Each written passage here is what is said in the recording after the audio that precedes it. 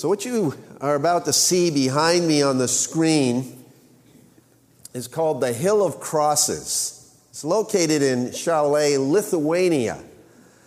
The hill is one of the most famous sites in the country. The origins of the tradition to make a pilgrimage and leave a cross are uncertain.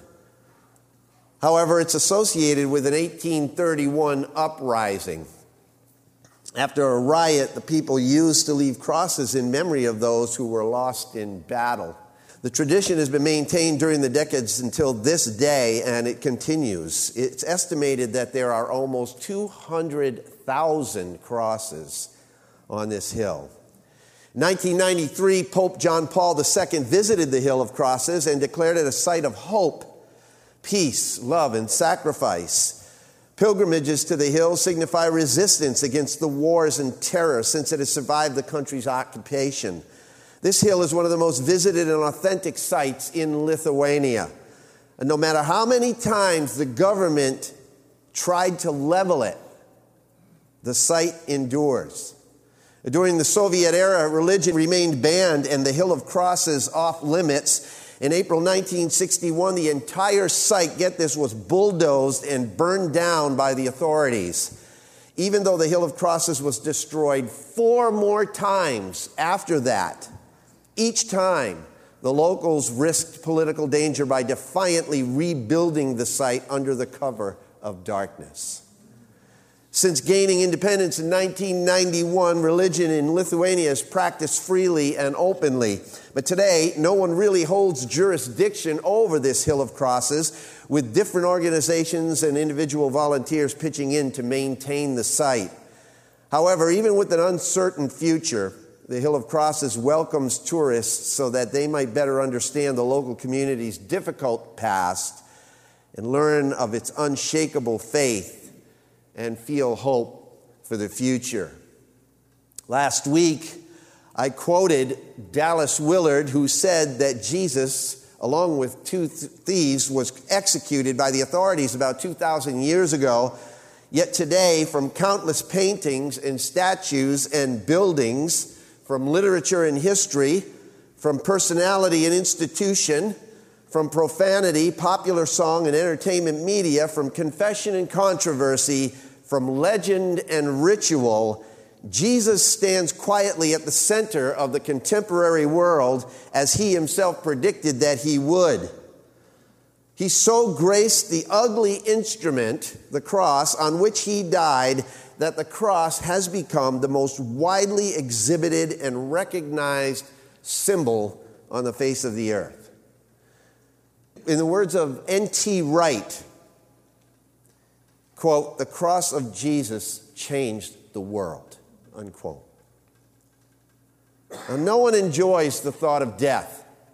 In fact, many people are afraid to even talk about it.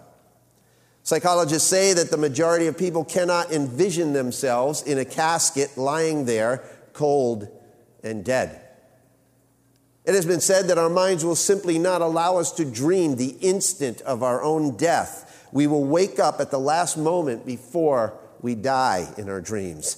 In short, we both consciously and subconsciously choose not to talk about it. We purposely avoid it. But have you ever considered the fact that Jesus did not ever have that option? Have you ever thought about the fact that his obituary was recorded and explained in graphic detail 8 centuries before his birth? Which means that as a young, maturing Jewish boy, he constantly read about his own death in the scriptures.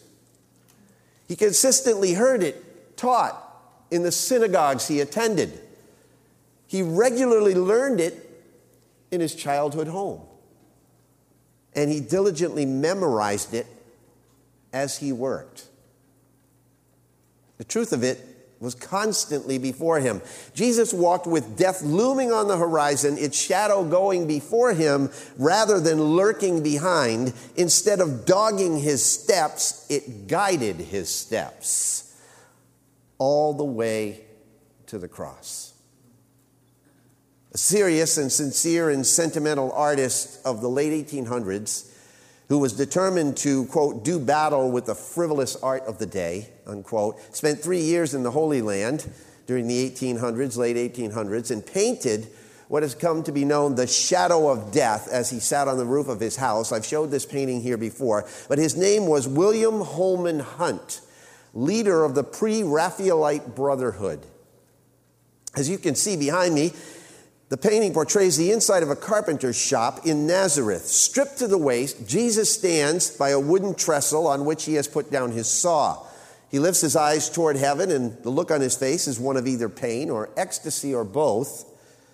He is stretching, raising both arms above his head, and as he does this, the soft evening sunlight streams through the open door and casts a dark shadow in the form of a cross on the wall behind him, where his tool rack looks like a horizontal bar on which his hands have been crucified. Even the tools themselves remind us of the fateful hammer and nails. In the foreground, on the left, a woman kneels among the wood shavings, her hands resting on a trunk in which the rich gifts of the Magi are kept. Her face remains unseen because she's turned away. It is obviously Mary, his mother. And she looks kind of startled, or so it seems, at the cross-like shadow on the wall. Now, although this scene may be historically fictitious, it is theologically on point.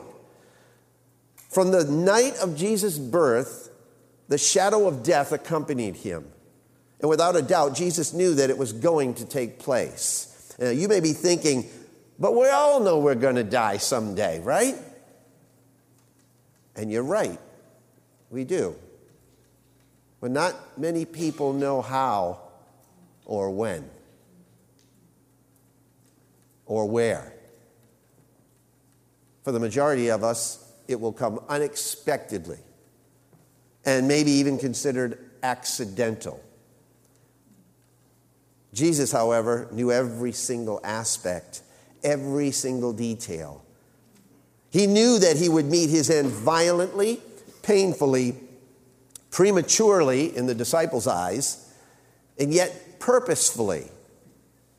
But it was definitely not an accident.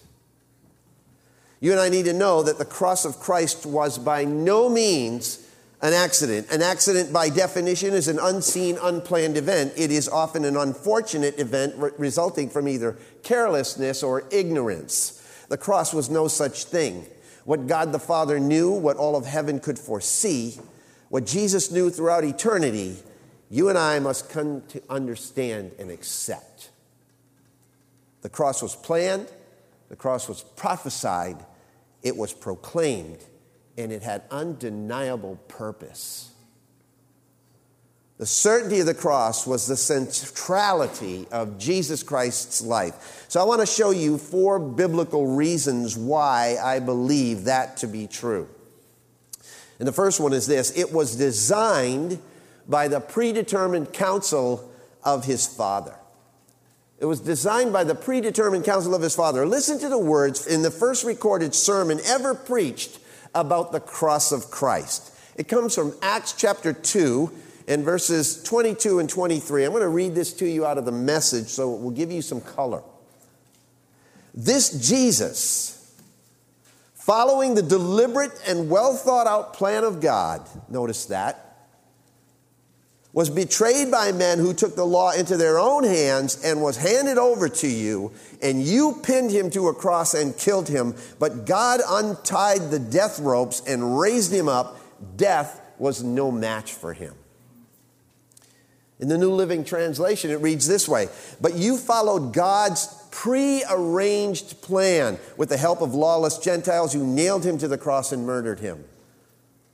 The New International Version puts it like this: this man was handed over to you by God's set purpose and foreknowledge, and you, with the help of wicked men, put him to death by nailing him to the cross.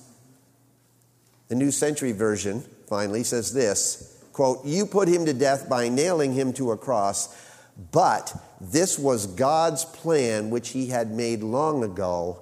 He knew this would happen. And no matter how you say it, no matter which translation you read it from, it means the same exact thing, that the cross was pre-planned. As someone has well said, the moment the forbidden fruit touched the lips of Eve, the shadow of the cross appeared on the horizon. And between that moment and the moment when the man with the mallet placed the spike against the wrist of God, a master plan was fulfilled. That gives us hope, doesn't it?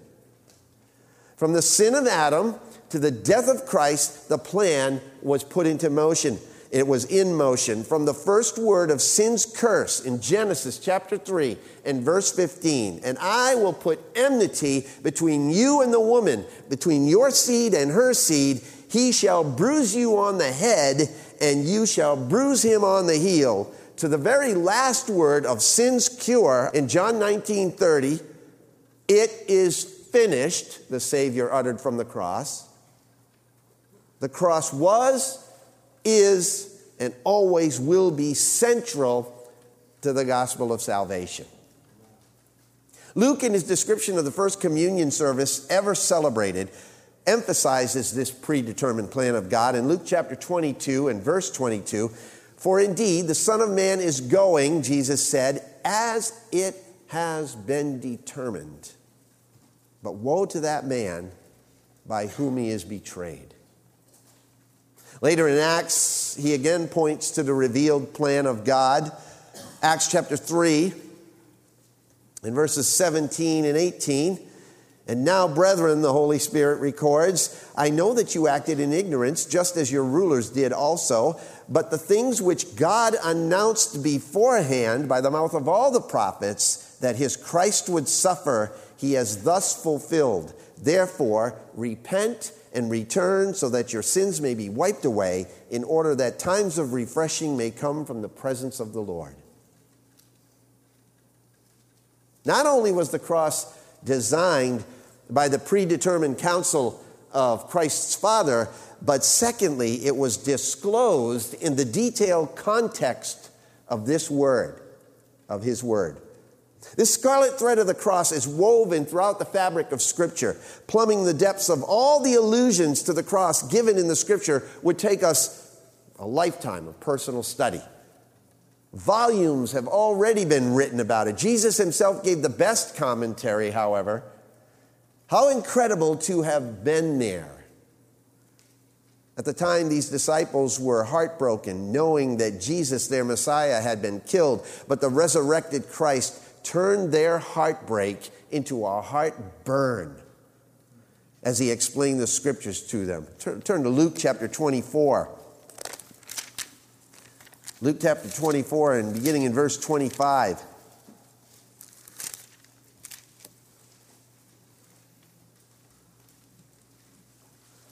He said to them, O foolish men and slow of heart to believe in all that the prophets have spoken. Was it not necessary for Christ to suffer these things and to enter into his glory? Then beginning with Moses and with all the prophets, he explained to them the things concerning himself in all the Scriptures. Look at verse 31. Then their eyes were opened and they recognized him, and he vanished from their sight. And they said to one another, were not our hearts burning within us while he was speaking to us on the road, while he was explaining the Scriptures to us? Verse 44. And now he said to them, these are my words which I spoke to you while I was still with you, that all things which are written about me in the law of Moses and the prophets and the Psalms must be fulfilled. And then he opened their minds to understand the Scriptures. And he said to them, thus it is written that the Christ would suffer and rise again from the dead on the third day, and that repentance for forgiveness of sins would be proclaimed in his name to all the nations, beginning from Jerusalem. Now, when Jesus says the law of Moses and the prophets and the Psalms, what was he saying? You know what he was saying? The whole Bible. Throughout the entire Bible, the Old Testament at the time, the whole Old Testament speaks of me and must be fulfilled. Wouldn't you have liked to have been walking with Jesus down that road that day and have him give you that little Bible study? Jesus says in the law of Moses, in the prophets, and in the Psalms, the whole Old Testament, the law of Moses. Let's take a few little excerpts from these three categories. The law of Moses, Genesis 22. Genesis 22 in the first three verses. Now it came about after these things that God tested Abraham and said to him, Abraham. And he said, here I am. He said, take now your son, your only son, whom you love, Isaac, and go to the land of Moriah, and offer him there as a burnt offering on one of the mountains of which I will tell you. And so Abraham rose early in the morning and saddled his donkey and took two of his young men with him and Isaac his son, and he split wood for the burnt offering and arose and went to the place of which God had told him. Skip down to verse 7. Isaac spoke to Abraham his father and said, my father. And he said, here I am, my son. He said, behold, the fire and the wood, but where is the lamb for the burnt offering? And Abraham said, God will provide for himself a lamb for the burnt offering, my son. So the two of them walked on together. That's a great verse to circle in your Bible, by the way, pointing forward to Jesus Christ. And then they came to the place which God had told him, and Abraham built the altar there and arranged the wood and bound his son Isaac and laid him on the altar on top of the wood. And Abraham stretched out his hand and took the knife to slay his son. But the angel of the Lord called to him from heaven and said, Abraham, Abraham. And he said, here I am. He said, do not stretch out your hand against the lad and do nothing to him, for now I know that you fear God, since you have not withheld your son, your only son, from me. And then Abraham raised his eyes and looked, and behold, behind him a ram caught in a thicket by his horns. And Abraham went and took the ram and offered him up for a burnt offering in the place of his son. Abraham called the name of that place, the Lord will provide, as it is said to this day, in the mount of the Lord, it will be provided. Moriah. You know where Moriah is? Moriah is in the region of Jerusalem where Solomon's temple was built. You know where else? It was the same region where Christ was sacrificed. Jesus said, in the law of Moses it's prophesied of me. In the prophets it's prophesied of me. Isaiah 53. I don't know how people can sidestep this one. Do you? If you're familiar with the scriptures at all, Isaiah 53 is a graphic picture of what we come to in the New Testament as Jesus was crucified, beginning in verse 3. He was despised and forsaken of men, a man of sorrows and acquainted with grief. And like one from whom men hide their face, he was despised, and we did not esteem him. Surely our griefs he himself bore, and our sorrows he carried. Yet we ourselves esteemed him stricken, smitten of God, and afflicted. But he was pierced through for our transgressions. He was crushed for our iniquities, and the chastening for our well-being fell upon him. And by his scourging we are healed.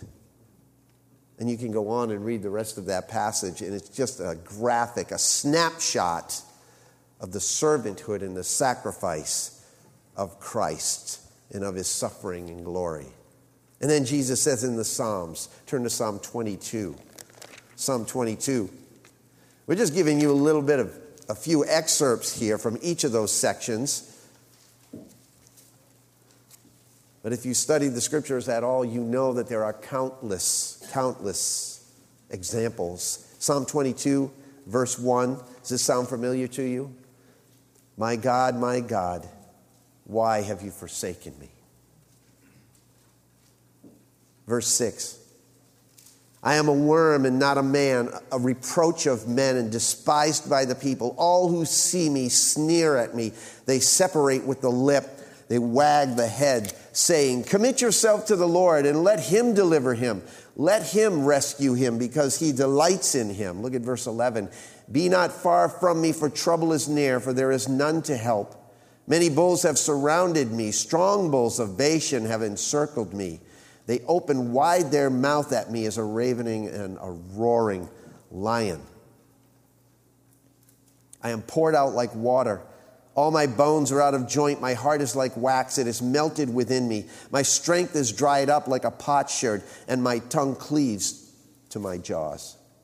And you lay me in the dust of death, For dogs have surrounded me, a band of evildoers have encompassed me. They pierced my hands and my feet. I can count all my bones. They look, they stare at me. They divide my garments among them, and for my clothing they cast lots. Psalm 22. Long before Jesus was crucified. As a matter of fact, crucifixion hadn't even been invented yet. Amazing. The law of Moses, the prophets, the Psalms, the instances found in the Old Testament in which the details of the cross are disclosed are absolutely myriad. 3 of Jesus' last statements from the cross were direct quotations from the Psalms. Even in his death, Jesus was trying to open the eyes of those who were blind, revealing that his death was no accident. What is the impact, let me ask you, what is the impact of that knowledge that you have now on your life? What impact does it have on your life and on mine?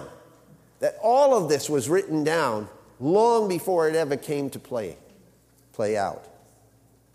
How blind are we, and the Pharisees and the leaders of the day did not connect it. They didn't see themselves as in the prophecy as the ones who perpetrated the crime against Jesus. How blind are we to what the scriptures are disclosing to us, to the details that God is trying to reveal to us about our relationship to Christ moment by moment today? How blind are we? I want to challenge you. I want to challenge each one of you this morning to read through the Bible over the next year, the next 12 months, and note and underline and highlight in your Bibles every single instance and reference or allusion that you can find to the cross of Jesus Christ. Keep a journal. Record your findings. Ask God to show you what he wants you to do with everything that you uncover. Because you know, the Bible experts in Jesus' day, as studious as they were, they completely missed everything for the most part. It was right there embedded in the papyrus that they claimed to know that they had memorized. So if that's what managed to get by them, let me ask you, what are you and I missing? What are we missing? The cross of Christ was designed by the predetermined counsel of his Father. It was disclosed in the detailed context of his word. And thirdly, it was defined by the deliberate course of Jesus' life. Defined by the deliberate course of his life. There is no mistaking that Jesus knew what the goal of his earthly ministry was. It was to go to that cross. It was his objective, his ambition, and his direction. Even though he healed the sick and he raised the dead, he preached the truth, he sought the lost, he fed the hungry, he taught the disciples, he went to Zacchaeus' house, he healed Bartimaeus' blind eyes, he taught the disciples. His resolute determination with all of that going on at the end of his ministry was one thing: to go to the cross.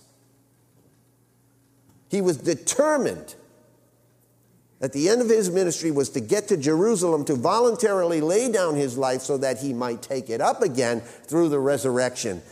Though no one else understood it, even his disciples that were closest to him, he did. He knew a number of things about this that we ought to know. Number one, it was the whole point of his birth.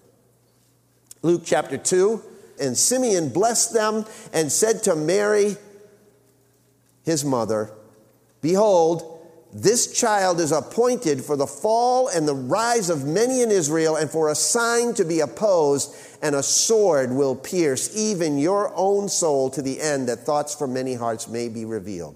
Notice what he said. Behold, this child is appointed for the fall and rise of many in Israel. I think that's verses 34 and 35. It was the point of his birth. Number two, it was the pursuit of his life. In Luke chapter 9, verse 51, as the time drew near for his return to heaven, Jesus resolutely set out for Jerusalem. You know, Isaiah said it a little differently. Way back in Isaiah, in the Old Testament, in Isaiah chapter 50, in verses 6 and 7, prophesying of this, in the words of Jesus, prophesied long beforehand, Isaiah records, I give my back to those who beat me and my cheeks to those who pull out my beard. I do not hide from shame, for they mock me and spit in my face. Because the sovereign Lord helps me, I will not be dismayed. Therefore, I have set my face like a stone. Some translations say like a flint, determined to do his will, and I know that I will triumph. Thirdly, it was the passion of his words.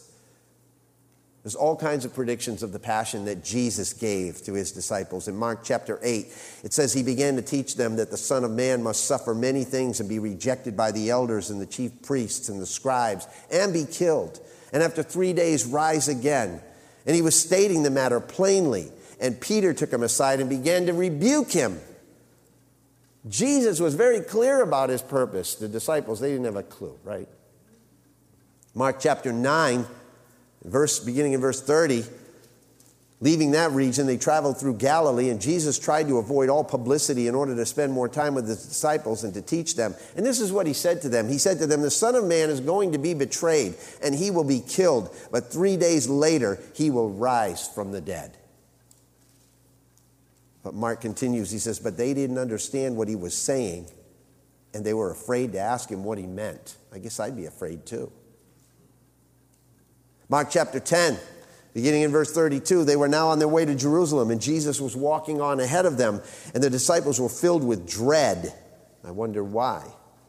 And the people following behind were overwhelmed with fear. I never noticed that in the text before until this week. Did you ever notice that?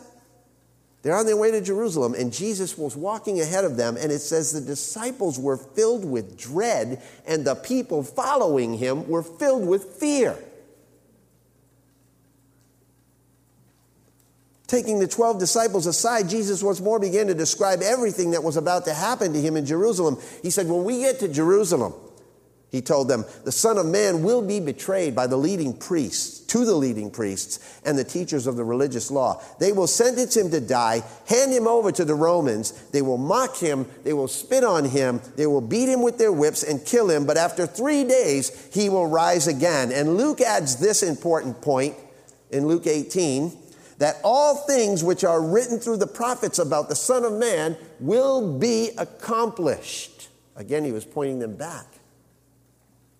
And do you know how the disciples responded to what Jesus told them? Have any clue? They were totally oblivious to what he was saying. Absolutely oblivious to everything that he was saying. He had just spoken to them about his approaching death. And Mark chapter 10, verse 35 records this right after that. Then James and John, the sons of Zebedee, came over and spoke to him and said, Teacher, we want you to do us a favor. What is it? Jesus asked. In your glorious kingdom, we want to sit in places of honor next to you. One at your right and the other at your left. Can you imagine?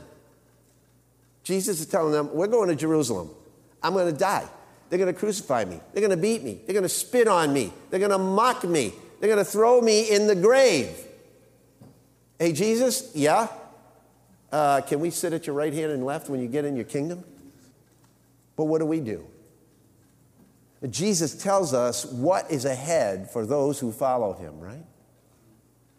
Tells us that we are going to suffer persecution just as he did, because a disciple is like his teacher and like his master. And if they persecuted me, they will persecute you. And what do? We completely forget about all these verses in the scriptures about how the world is going to treat us as Christians, and we think that we are entitled to have our best life now.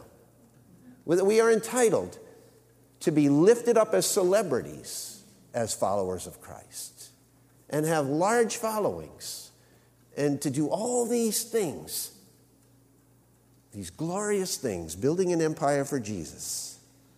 We forget. It's no different than what the disciples did. Lord, I want to ask you a favor.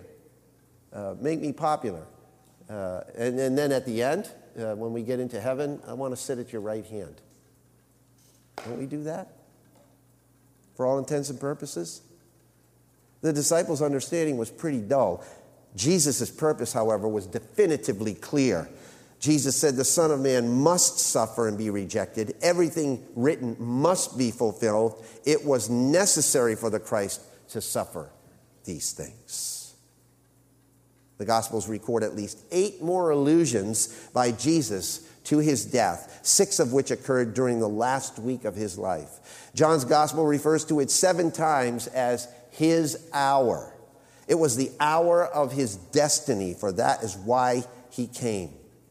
In John 13, Jesus said, now before the feast of the Passover, Jesus, knowing that his hour had come, that he would depart out of this world to the Father, having loved his own who were in the world, he loved them to the end.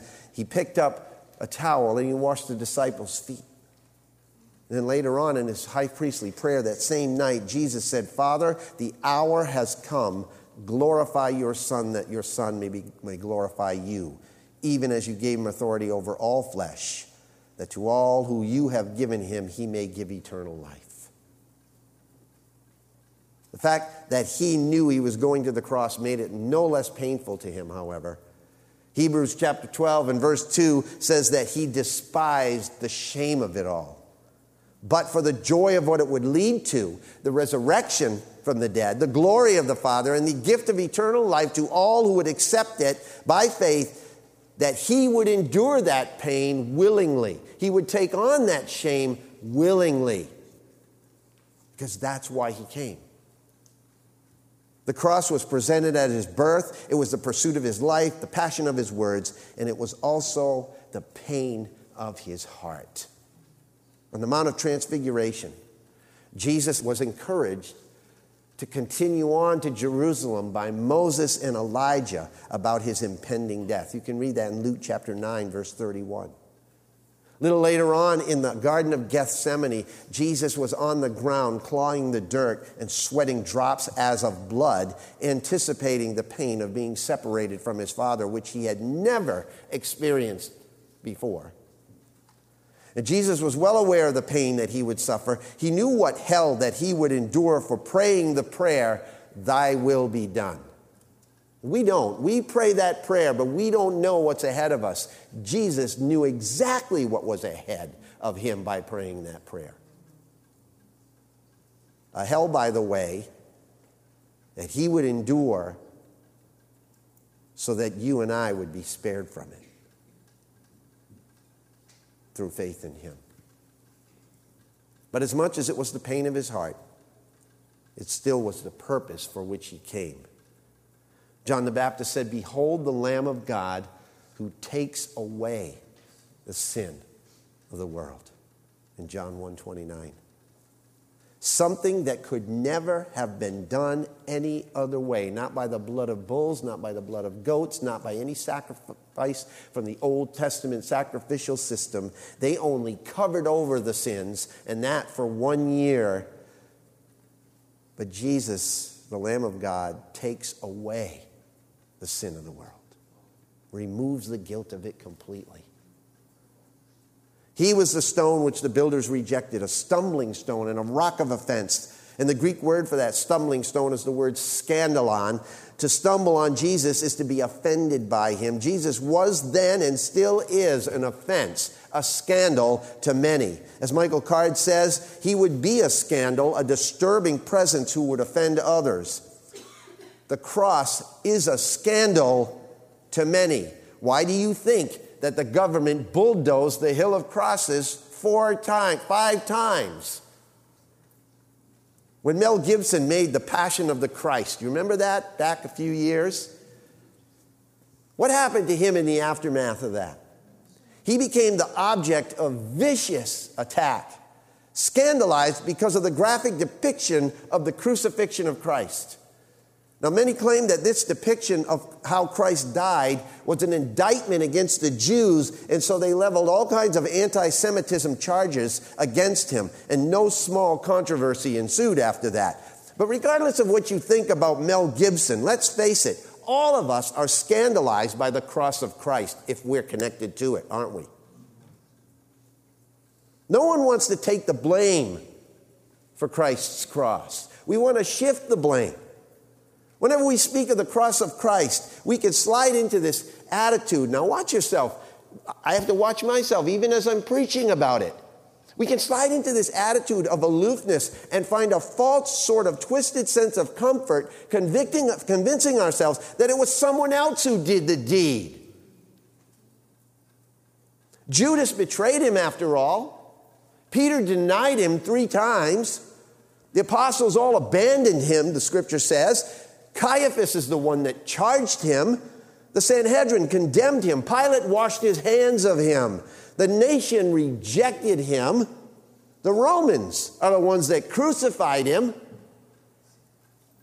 In the classic book, The Cross of Christ, by John Stott, he reminds us that we are culpable.